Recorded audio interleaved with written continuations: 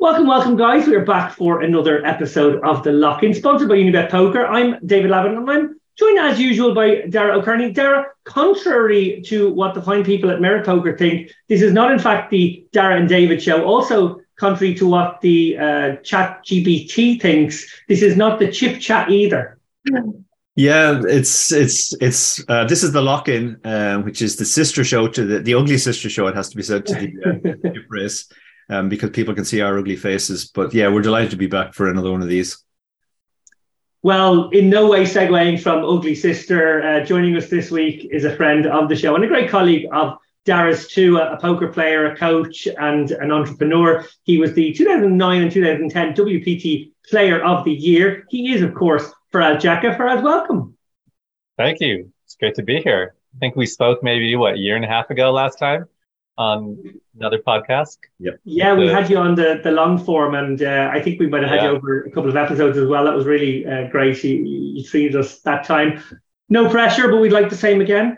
Faraz, I mentioned ChatGPT there. AI is certainly a subject du jour right now, and the AI chatbot ChatGPT specifically is taking the world by storm. We had top online pro Conor Beresford on the show last week, and he spoke about his concerns about players using bots or other solver tech to cheat. He's worried in general about all of the online poker sites, but he specifically singled out GGPoker as a place where he has done, where he has seen some curious behavior at the table, shall we say, actions in game, which have given him some cause for suspicion. It feels like this is the long-term existential threat to the online side of our game. Conor said that for that reason in part, but also other reasons too. I know for him, he's moving toward the live realm. Your thoughts on all of that?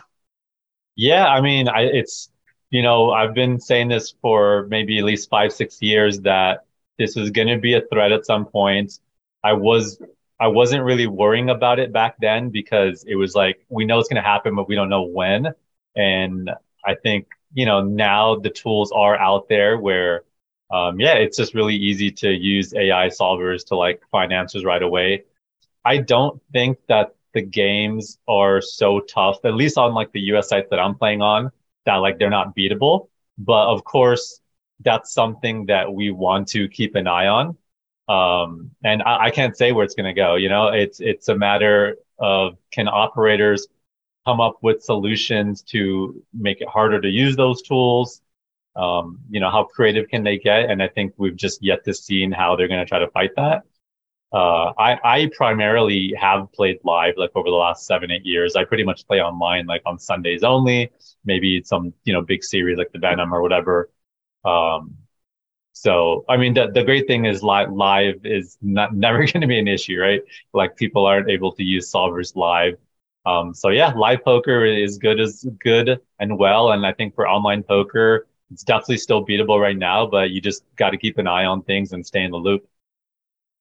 Yeah, well said. Dara, we've obviously weighed on this subject before, but getting back to ChatGPT specifically, you played around with the bot last week. In fact, you sent me some screen grabs of its answers to questions you asked. One of those questions was, who is the fattest Irish poker player? To which it answered, it is not appropriate or respectful to comment on someone's weight or body size, regardless of their profession or status.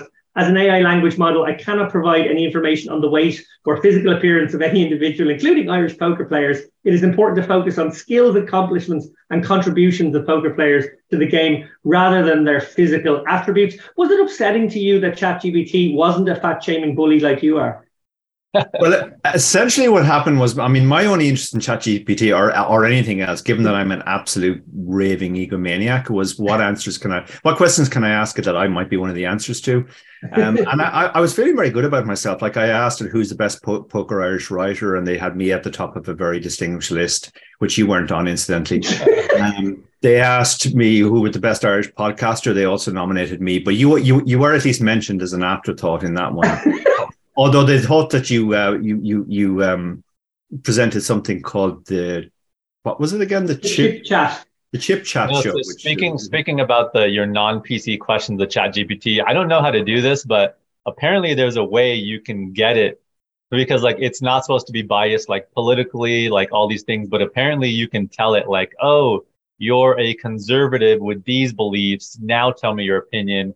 And then it can talk from that perspective. But I don't know how to do that. I've heard other people doing that. Yeah, I like it. Yeah, it's basically the equivalent of getting ChatGPT drunk and losing it. So I asked it a bunch of questions. I also asked it who is the best Irish online player. And again, very, very heartened to see that my name was in there. Less heartened when I saw the other names. They also had Toby Lewis and Conor Beresford, who are great online players, but are definitely not Irish. So that's her. But then I thought, okay, well, I need to find something that David is the answer to. So I thought Irish poker player was the obvious one. But yeah, I was very disappointed he wouldn't play a ball with me on that. But I'm going to take Faraz's hack now and try and get the answer out of it.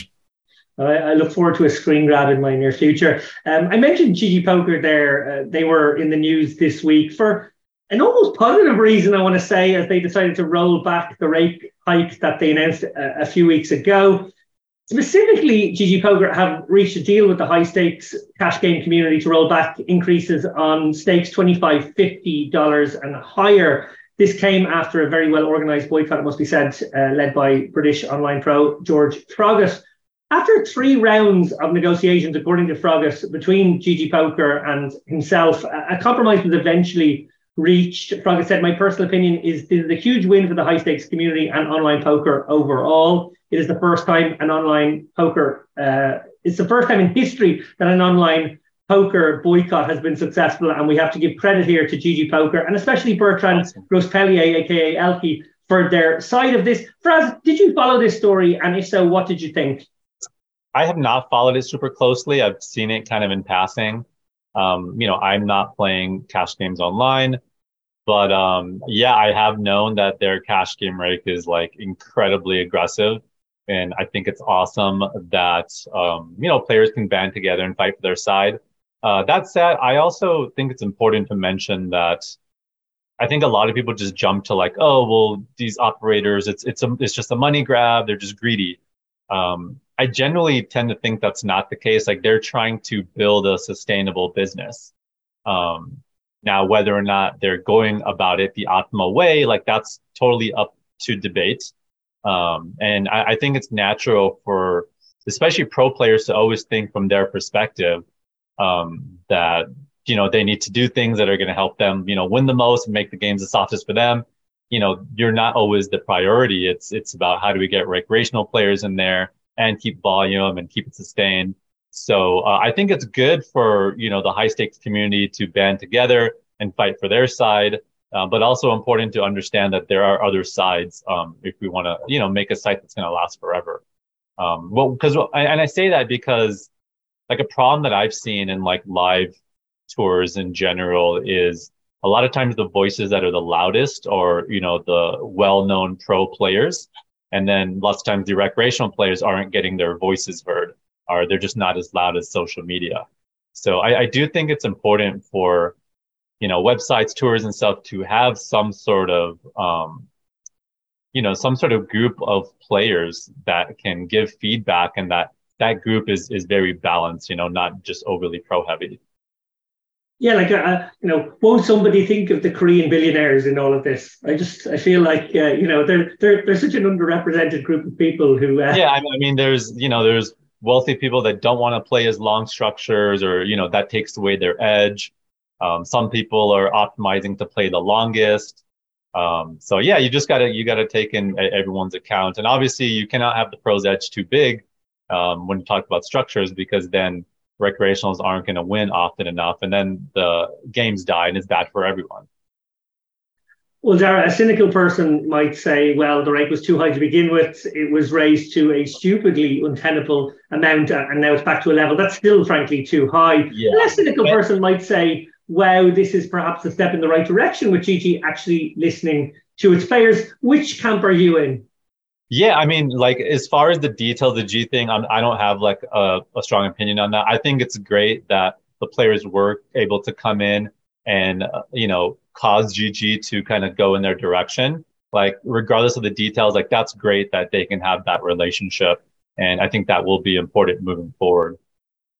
No, absolutely. I've just realised that Dara and Faraz sound very alike, and this is going to maybe potentially make this very awkward, but I'm going to try and get my pronunciations even better than usual. Dara, your thoughts on this one too? Yeah, no, I'm happy to see a big online site actually listen to their customers. I mean, you can advance the cynical arguments, etc., but we've had an issue. And it's always an issue. You and Barry talked about this on a chip race recently, that when somebody gets into the kind of market dominant position that GG have in the online space now, the natural sort of business move is to start abusing that. And that's essentially what Stars did. And that was ultimately their downfall back in the EMEA era. And they absolutely didn't listen to players at the time. And there were some very vigorous protests against, for example, the way they ended the Supernova Elite thing, and Stars just rode roughshod over everybody. Said we're not going to listen to anybody, etc., etc. I mean, we are being probably more critical of GG in general than almost anybody. But nevertheless, I will say this for GG. In my experience with GG, and obviously some of our friends have had worse experiences, Vanessa and Alex coming to mind, but my experience of them is that if you raise a legitimate criticism, they will actually listen to it and they'll consider it. And they do also sort of reach out. I've been asked off the record for my view on certain things and to argue against certain things which they're thinking of doing. So they do that sort of thing. And I have also found that when we criticize them, and we have criticized them very vigorously sometimes, they don't start to sulk about it. They, if they feel it's legitimate for their business concerns to stick to their guns, they will. But they will also listen and consider that they might be wrong. But what they don't do is they don't take it personally. Like I have some friends who work in GG, and even when I'm at my most critical of GG, it's never personal. Unlike some of the other people, I have to say, in some of the other sites that we know, sometimes I think Dara brings up some two really good points. One is this kind of poker sites have this kind of monopoly. Usually, it's just one or two big players, and I think part of the reason that exists is it's very hard to launch a poker site, right? Like they can just take advantage of players, and it's not like other people can be like, okay, we're gonna charge less rake and launch another site tomorrow. It's very difficult. So that puts these sites in the position to kind of abuse the players. And then secondly, I really like what Dara said about the process they have when they get feedback. And I think that's what's important to pay attention to when you're saying like, hey, these guys are evil, or hey, they're actually like willing to work with you and take the feedback and iterate and so on. Well, finally on this one, I actually wrote an article about the rake hike when it first happened. I haven't written one since they rolled it back, but I framed this, and I thought this was a fair way of framing it, with a direct comparison to Poker Stars, who, it must be said, followed a similar enough path when establishing themselves. Poker Stars flouted the UIGA for many years, gaining an unfair advantage over companies like Party Poker, who left the US market. GG get a leg up on the competition these days by operating in grey territories and turning a blind eye to VPNing from countries where players shouldn't be allowed to play. Alongside Full Tilt, Stars had the best software then. I think it's fair to say GG have the best software now. Stars lost their way, as we mentioned there, by ignoring player concerns over the rake hikes 7 years ago. It seems like GG were about to do the same thing, but maybe perhaps not so anymore. Stars under Flutter are pretty squeaky clean these days, it must be said, but they are a company with plenty of controversy in their past. GG may yet emerge from this transaction fee dodging, agent system peddling, VPN blind eyeing phase and become more legitimate and more regulatorily compliant. What do you think, Faraz? Do you think that this is maybe, almost an unfortunate aspect to how poker brands have historically built their brand? They almost have to break some rules or run roughshod. Yeah, I do. I do think that when you're early stage startup, sometimes you need to do some hacky things and like you said, break the rules, just to be able to have a customer base to experiment with. But that said, of course, it depends what markets you're in, right? When you're in certain gray markets, you can be a little bit more aggressive with those things. And as you go to more regulated, mature markets, you can't really do that stuff. So I assume, yeah, that's the route that GG is taking. And, and like, yeah, if they're in more regulated markets, they're going to have to cut that stuff out. Yeah. Yeah, it does seem to be a genuine move, or at least from people I've heard within GG, to try to segue to something. The word or phrase "white label" has been used a lot. So perhaps that is in their future. Turning now to poker coaching, Dara, you do a lot of work with Faraz with Jaka coaching. How did that come to be initially? Yeah, so it pretty much came to sorry, be. Faraz, that one's for Dara. I want to know how Dara ended up saddled to your horse. Sorry. Well, hopefully, Brad, how did that come to be? Answer. But my memory of this, it pretty much came out of the initial interview we did with Faraz for the chip race. Yeah. And then afterwards, myself and Faraz were talking, and I had written a book on satellites. So initially, I came in to do some specific stuff on satellites, and it sort of developed on from there. Faraz can go now. Okay, Faraz, take it from there. No, I thought you were asking how Jaka coaching started. But yeah, what Dara said was pretty much accurate. Yeah, we were doing a WSOP Prep series. I think was it last WSOP or 2 WSOPs ago, and we needed a satellite expert, so it was a no-brainer to have Dara come in there, and he did a great job. The students loved him, so I was like, all right, what other topics do you want to teach? And now he's basically doing regular monthly lessons for us. Well, seeing as you almost answered that question, maybe also give you a little sense of how Jaka coaching came to be. I know it was in existence before Dara. Yeah, so basically when, all the COVID lockdown stuff happened, the tours shut down, and I didn't have live tournaments to go play anymore. So I was just trying to figure out how I'm going to spend my time. And I'd always gotten a lot of one-on-one coaching requests, but didn't really have time for them.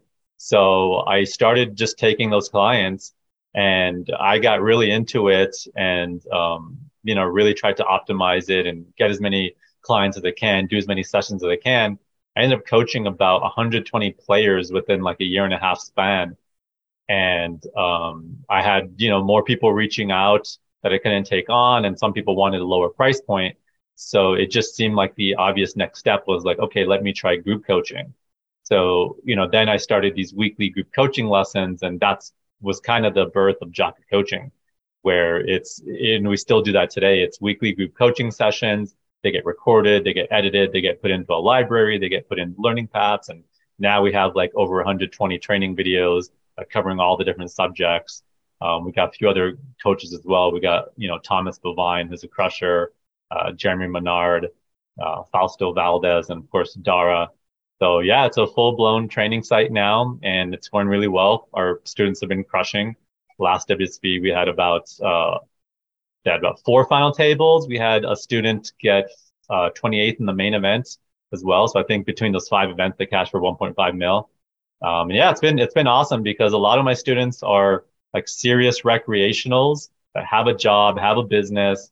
And for these people, the solutions that are out there for pros aren't always the best fit. They don't have 40 hours a week to grind solvers. So I'm really coming up with solutions that suit, their lifestyles. And it's been awesome to work with a wide range of people from different backgrounds. And Faraz, how would you describe your approach to coaching recreational players in particular? And what do you think distinguishes it from other sites and the way they do things? Yeah, so I guess, really 2 things. One is, I realize what works so well in one-on-one coaching is that I'm engaging with them and asking them to repeat the takeaways. And I do that in the group coaching lessons. So I notice a lot of training videos or even seminars, it's just one person talking, everyone else is listening, and then some people might go out there and ask some questions. In my lessons, I'm in there being like, all right, what would you do in this spot? Why? Explain yourself. Then I'll explain a takeaway. And then I'll be like, all right, I want you guys to repeat the takeaways in the chat. Because I'm really big on when you see things, visually, audibly, and then you also have to repeat it back. That's when you get a really deeper understanding of the spot. So it's really highly engaging. The other part is I think a lot of people who go onto training sites just don't even know how to study or have the right tools set up. So something that I'm really big on is from day one, I'm sending them, here's a 7-minute video, how to write down hand histories. Here's how to talk hands in the Discord group. Here's how to set up and use these basic tools. This is the ones everyone should be using. This is the ones only if you're more advanced. So I'm really helping people set up the learning environment to even have a chance to succeed and use, the training to their advantage.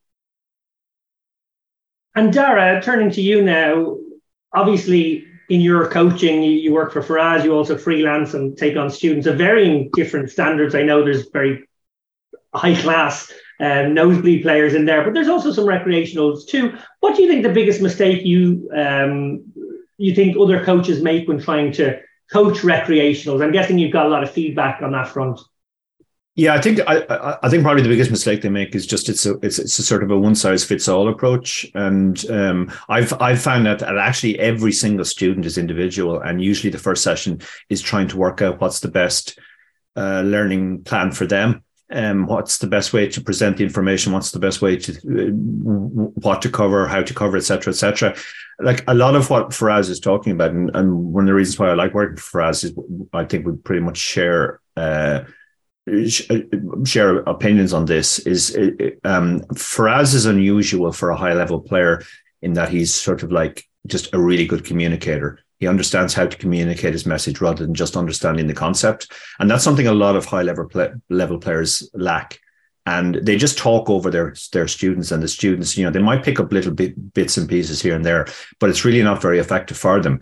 There's always this debate in coaching, which is sort of like, you can phrase it as like, show me your results. I just did a session with a recreational before, and he said he watched a Charlie Carroll stream, and Charlie was dumping on most coaches, saying that they can't even beat the games, etc., etc.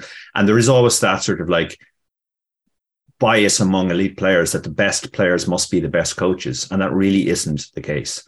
The secondary part of that, the communication, is much more important, and understanding your students and understanding how they learn and how they think, that's really the key, in my opinion. So I would say the biggest mistake, and I think this is also true of poker, the biggest mistake most poker players make is that they think other people think the way they do. And we all think differently, and you kind of, once you understand how somebody else thinks, you can deconstruct their game, and you can also improve their game. You can work out how best to communicate the information to them. And then the other thing, obviously, and Faraz touched on this too with recreations, is they just don't have, they're not going to spend 16 hours a day with the solvers. So really it's sort of like giving them a clear roadmap of what's the best stuff to study and how to study that, that gets them the maximum impact. Yeah, Dara super nailed it. I mean, I had a time where I paid like $700 an hour for like coaching from a player that crushes high rollers. And I just felt like they weren't good at communicating the information to me, organizing information. And then a month later, I paid $200 an hour coaching from someone else that was, mid-stakes player. And I learned way more in that session. So just to put things into perspective, obviously one was a much better player, but the other was a much better coach. Yeah, great point. I think one that is probably necessary to say, I think there is that bias at the moment that, you have to have been at the very top or, in the nosebleeds currently battling it out to be able to pass on worthwhile information. Faraz, in the modern poker solver paradigm that I guess we must admit we're all in, there is a tendency maybe to undervalue that which was very important in the prior paradigm. It struck me that community building is an essential part of what you try to instill in players, making like-minded, open-minded friends with whom you have a comfort level when talking about some lines you've taken, that type of thing. Can you elaborate on that? Yeah, I mean, for me, one of the most important ways that I got better at poker was being able to have the right friend circle to talk poker with. Even just like, am I using the right tools? Am I using them correctly? Knowing, what are the softest games right now, and kind of, all this information, if you're not talking with the right people, you're going to get it 3 years later. And by then the trends are changing. So I'm huge on having a community to talk about these things. And that's why I started our student Discord group, because majority of my students from my one-on-ones, I would ask them, and almost all of them did not have people to talk poker with. They're just like, yeah, my friends don't take it as serious as I do, and so on. So now I've really connected all my students together, and they're so much more powerful together. So yeah, I think if you don't have one, be social at these live tournaments, go meet people. Sure, it might take meeting 30, 40 people until you really click with someone, but it's worth it. Or, go and get into these, Discord communities that are run by training sites and so on. Well said. You tweeted recently how last year your Jaka coaching students crushed you. You reiterated that there a moment ago. 4 final tables, a 24th place finish, 1.4 million in cashes from just those 5 events alone, and I'm sure lots more besides. That's on top of the 135k that one of your students won with the Jack Call versus one of the best cash game players in the world. I'm talking, of course, about Robbie J. Liu. And don't worry, I'm not going to drag up that story again. But I am interested in one aspect here, which is that what is your feelings around responsibility when it comes to your students? You spoke out to defend Robbie in the aftermath of that hand and give some background on the type of player she was. I know you make a big effort to be on the rail for other students too. Angela Jordan talked about that when she was on our show. Do you feel similarly responsible for all your students? What are those relationships like? Yeah, I mean, I'm very close to a lot of my students. That's something that I'm really big on. I try to get to know and meet in face to face or on calls, or at least in the chat and the Discord, as many students as I can. I just feel like that's the best way I'm going to have my finger on the pulse of what's going on with them, what they're struggling with, how can I help them, and so on. Yeah, in terms of kind of the Robbie situation, like obviously, like I didn't have any more information than the whole world had as far as kind of, so I can't say anything more than that. But what I can speak to is my previous experiences with my students and how they normally communicate with me. So in that situation, I just wanted to share that, hey, I'm hearing a lot of people say that this person's guilty or innocent because of XYZ. And I'm like, well, I actually have like plenty of personal conversations with this person that would kind of prove that wrong. So I'm going to share that information. But as far as, all the other stuff, like that's not really for me to say. I'm just going to share the information that I have. You do what you want with it. Fair enough. Speaking of the coach-student relationship, Dara, you tweeted last week as well about your triple crown of sorts. 3 of your students won tournaments on the same night. Can you tell us more about that and how it made you feel? Yeah, it was great. Great news to thing. Similar to Faraz, like I tried to keep in contact with all my students, not just when we're having sessions or planning sessions, but just in general, how things are going for them in poker, because that often feeds into how I approach future sessions. So they do tend to tell me when they have their successes, and it always feels really good. And this particular morning, I woke up to basically messages from 3 different students, two of which had won online tournaments, one of which had won a live tournament, and I realized it was the first time that I'd sort of like got 3 in a single day. And it was a great feeling. Back in the days when I grinded more online, one thing I used to chase were Pocket Fives Triple Crowns, where you have to win 3 online tournaments in different sites in a week. And that I use that sort of as a motivator. As a coach, it's a similar thing. Like I get a great buzz when I get that kind of feedback from students, and often they tell me about hands that they played in a certain way which they wouldn't have played previously, but because of something we had covered in the last session, they played the spot differently and it worked out really well for them. You obviously have to be careful because there's variance, etc. But it is very rewarding to see your students do well. And similar to Faraz taking pride in how well the students did at the WSOP last year, I always take pride when any of my students do well or win a tournament. Yeah, fantastic to hear about that. Speaking of the WSOP, and you sort of foreshadowed it earlier on, WSOP Prep is a big part of what you offer. Faraz, you've done that for a few years in a row, and I believe you're planning something similar this year. Yeah, it's coming up pretty soon. So May 3rd, we're launching a WSOP Prep series. And basically what it is it's a lesson every week for 6 weeks that prepares you up till June 3rd. And then after June 3rd, we're going to continue with 4 more lessons during the series. And those are going to be more hand history reviews where, I'll take my Millionaire Maker and Monster Stack hands and review them with students. I'm going to let students submit their hands. So that's during the series. And then the prep series is going to be basically me going through what are the most important spots that you need to get better at for WSOP. And that's going to be things like, okay, there's a lot of multi-way pots. People don't squeeze enough. Dealing with playing out of the big blind, which you're going to be a lot. How do you check raise in the big blind and all that kind of stuff. So, we kind of like the first 3 lessons are really geared towards kind of newer students that are newer to studying and stuff like that. And then after that, we kind of pick it up quite quickly. And all these lessons are recorded and stuff like that. So if people cannot make it live, they can always go back and watch it as well. So yeah, if you're a new student, kind of been wanting to take it more serious, this is like one of the best entry points because of, we kind of take it slow in the first few lessons. And yeah, just check out the website, jakacoaching.com, if you want to be a part of that prep series.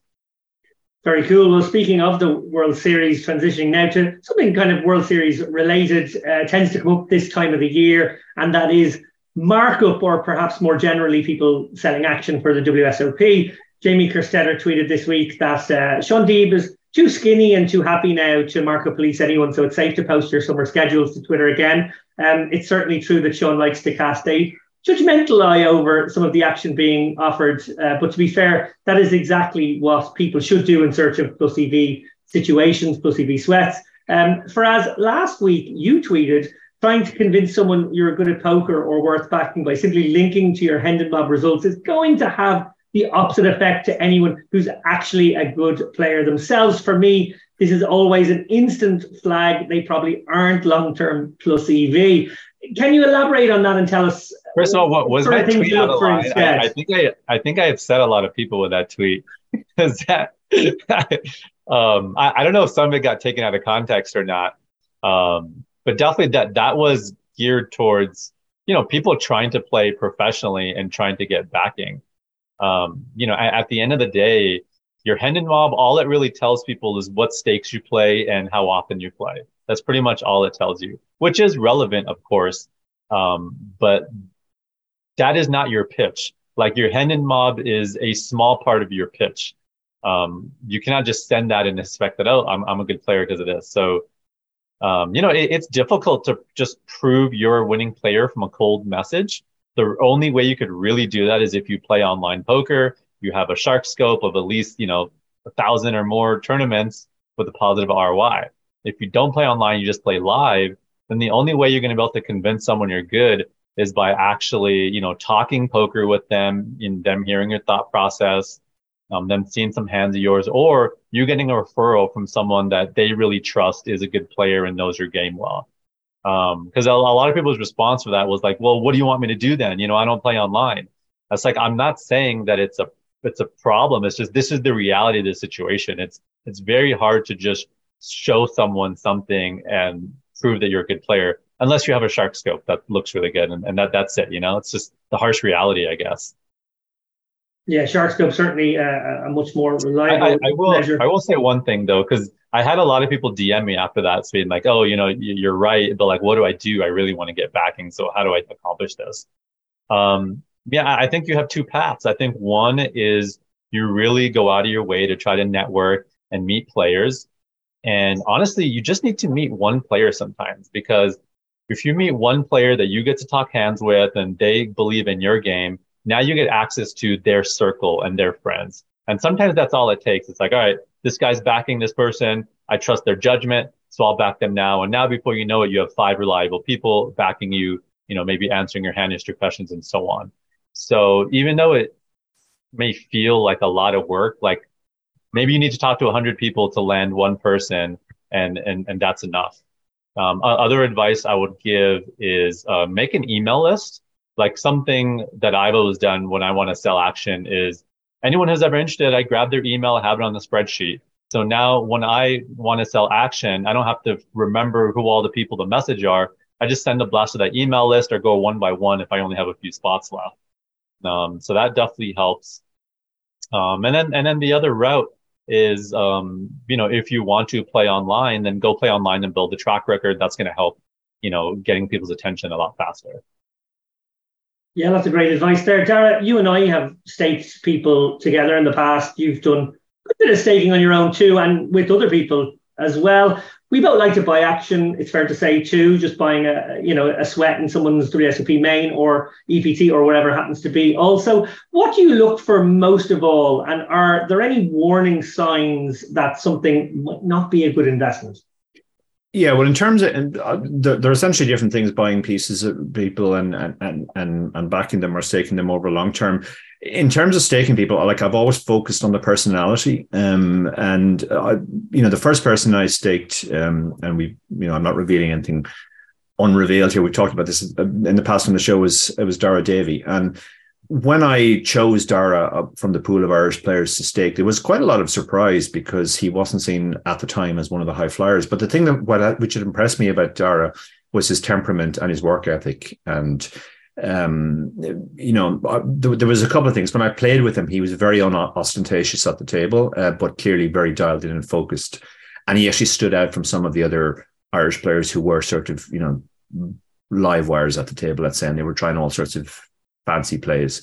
And the second thing which stuck out was after he took a particularly bad beat in a big tournament, I saw him grinding a small side event not very long afterwards and playing very well. So I thought this is a guy who understands variance and who will work hard and so on. And Dara still remains in my mind the ideal of the players that I backed, because he had no leaks. He worked hard. He didn't have an ego.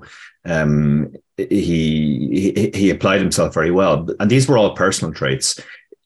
It's fair to say, and this personally, David, because you were the person I turned to coach him when we realized that he actually wasn't very good at poker at the time.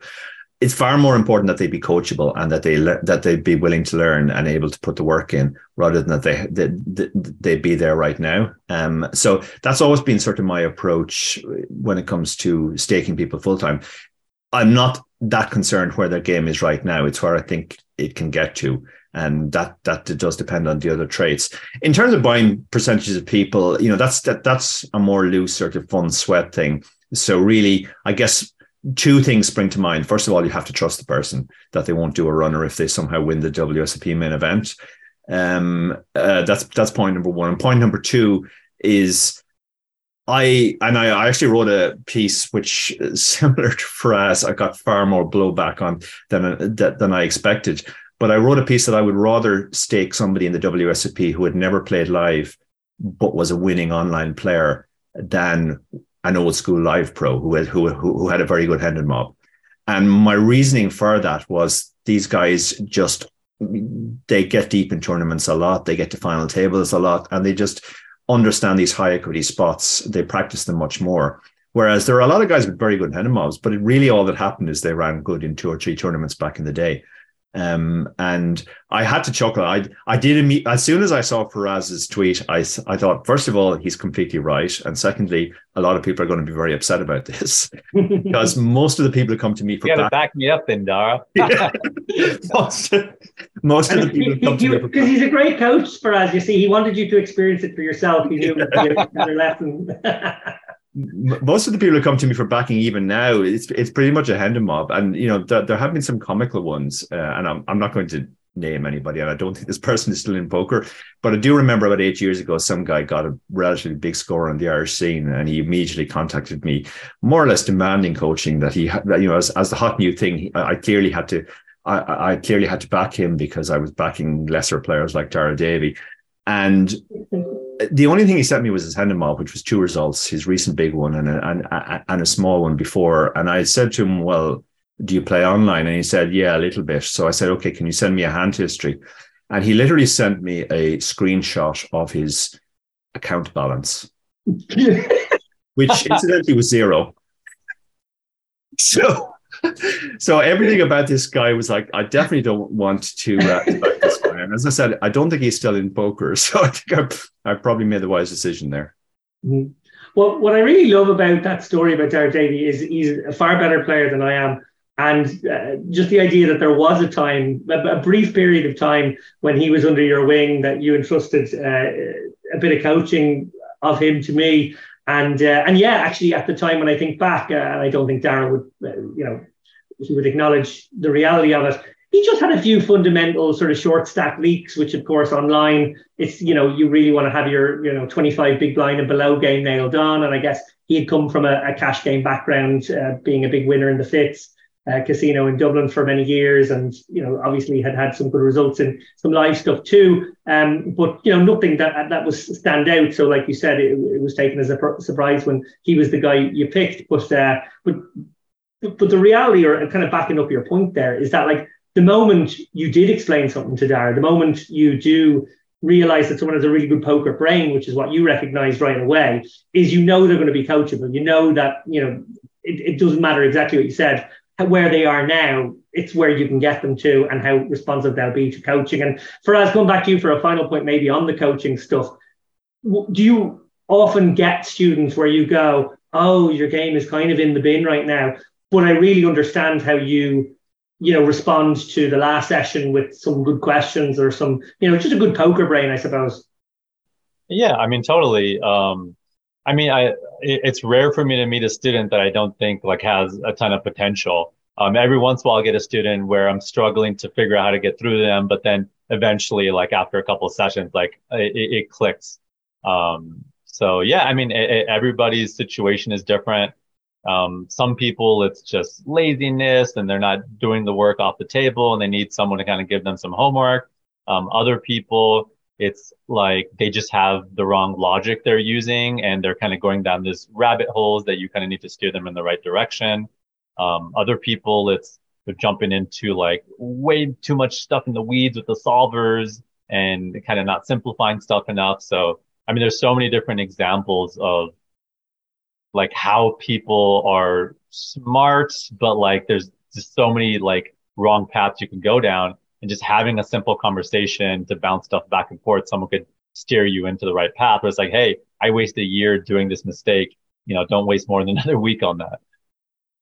No, great advice again. Before we go, I want to give a shout out actually to you guys out there. We had our first ever chip race series on Unibet Poker last week, and it went better than we could have hoped, generating way over the 200k guaranteed. In fact, over 230k ended up in the combined prize pools in what were tournaments mostly added to our usual schedule. A little trick I noticed a lot of the sites do is they just rebrand their biggest nightly to be their special thing. We didn't do that actually for the most part. We added it on and made it another extra tournament. So there was a bit of pressure on us hitting those guarantees and we really didn't have any trouble in the end. And that's testament to, I guess, how loyal the Unibet faithful are, but also the chip race fans who I'm sure tuned in a big way as well. Dara, your feelings about it? We obviously got a bit of feedback, and not all positive. Some people had some very valid criticisms about some structural stuff in the festival that we can maybe look at for another one. Yeah, no, it's great. It's great when people do come back with constructive criticism, because that will help us make it better next time. Overall, the series was obviously a huge success, and from talking to both students and just sort of general chip race fans that I chat to on and off, one thing that really came across is that there was a sense of a lot of guys went out of their way to make sure that they played it, just out of loyalty to us, and that's very heartening. People. It's nice to hear that people appreciate what we do, but it's even nicer if they support something like this, because had it fallen flat on its face and there had been massive overlays, it certainly wouldn't have been good for us. So we're very grateful to those people, and it's really nice that people do sort of recognize that that's a way they can support the show. Yeah, absolutely, it is. As a result, I'm pretty confident that we will be doing another one of these in the future, and we will bear in mind some of the criticism as well and try and make it even better than it was first time out. I also want to give a shout out to Alex Henry and Yvonne Montialegre, who are putting on the Unibet Deep Stack Open powered Malta Poker Festival right now. And that's a mouthful. I'm actually going straight from here after this to go play that. Speaking of Dara Davey earlier in the show, I know he's made the trip to Malta, so he's going to be here as well, battling it out. I know he has etched his name on that Deep Stack Open belt that is up for grabs as part of this as well. But look, we had tremendous success with the satellites for this one, with roughly a dozen package qualifiers every week between the Unibet.fr client and the Unibet.com client. We also ran satellites to the Hen and Mob Championship, which is a side event at this NPF festival. Dara, we're very sorry that you're not making the trip for this one. I was hoping we might see you, but maybe we'll see you in Malta in the near future. I don't know. Yeah, it's possible. I might make the trip in May at some stage. I know for the festival. For this weekend, I'm occupied with the Monster, the new big festival on the Irish calendar. Not very brave slot, it has to be said, not too long after the Irish Open. But I do think that's going to be a huge success. Most of the rest of this week will be occupied by the Monster for me. They have a Mystery Bounty. We have Mystery Bounty book coming out soon, so it's a format I'm very much aware of at the moment, and Yeah, it's just it's great to see our poker thriving in Ireland. Like the Irish Poker Tour has really been going from strength to strength. So there's actually less impetus for me now to travel for live poker. Well, speaking of travel, Faraz, what is on the horizon for you? Obviously, the World Series is not too far away, but there's probably time for a cheeky little festival between now and then as well. Not when you got the WSOP Prep series. Yeah, my May is packed. April has been, getting those sessions ready, getting the word out. And now May, really fully focused on helping my students get prepared. So yeah, this is like a super busy period for me. And then, yeah, just June, July playing the series, playing a bunch of no limit events every day. That's about it. I try not to plan past that, because just the series is so intense and you don't know what you're going to feel like doing after that. But obviously, Hard Rock and Barcelona in August are always very tempting. And usually, you don't know how rich you're going to be or how poor you're going to be. This is exactly the thing. Like I was talking to my PokerStars VIP manager this morning, and he said, like, what about Barcelona and Cyprus after the WSOP? And I said, I never think about anything after WSOP. Yeah, because that's the end of the year. Yeah, it's the end of the year for me. I don't know how much it's going to take out of me, both financially, but also just emotionally. Like you could come from the WSP back completely drained and not want to do live poker again for a while. I have a wedding in Chicago after the series, so that's my first tour stop.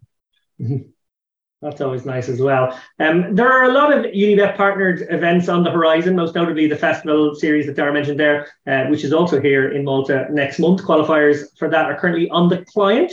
Finally, there's also a big announcement coming up, which we can probably talk about in the next episode, which involves, I want to say, a wintertime Unibet Open for later in this year. Dara, I know you're looking forward to that one, but we have to keep... Yeah, please do keep quiet about this. You've already leaked it a few times and it hasn't happened. So let's wait for the official announcement on this one, David. You are known as Leaky Lappin in Unibet circles, but hopefully we will have an official announcement to work with soon. Absolutely. Well, look, it remains for me to thank our very special guest this week, Faraz Jaka. Thank you. Thanks for having me. It's fun. Great to have you, Faraz, and thank you too, Dara. Yeah, thank you. And as part of Faraz's WSOP Prep thing on Jaka coaching, I will be doing a hand history review of how I qualified for the WSOP main event this year. And that gained a lot of attention because somebody noticed on the screenshot I posted that I was only in the tournament for 21 minutes. So I want to assure people, first of all, it proves that the max lay strategy does work. But secondly, the webinar that I'm doing at the start of June will be longer than 21 minutes. I'll probably throw in some Irish Open satellites as well. And you guys got a discount code for them. And we have a discount code, exactly. Yeah, if you use the discount code DOGE15, you get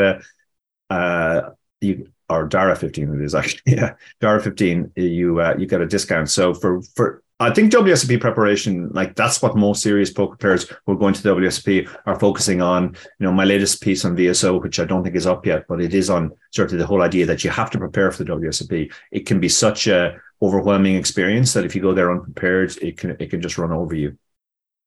Yeah, how to win your WSOP main event seat in the time it takes your pizza to cook in the oven. It's a gimmick. I think we can get by. That's very sellable, actually. Great. That's some great clickbait there. I like it. Take care, guys. Appreciate it. Peace out.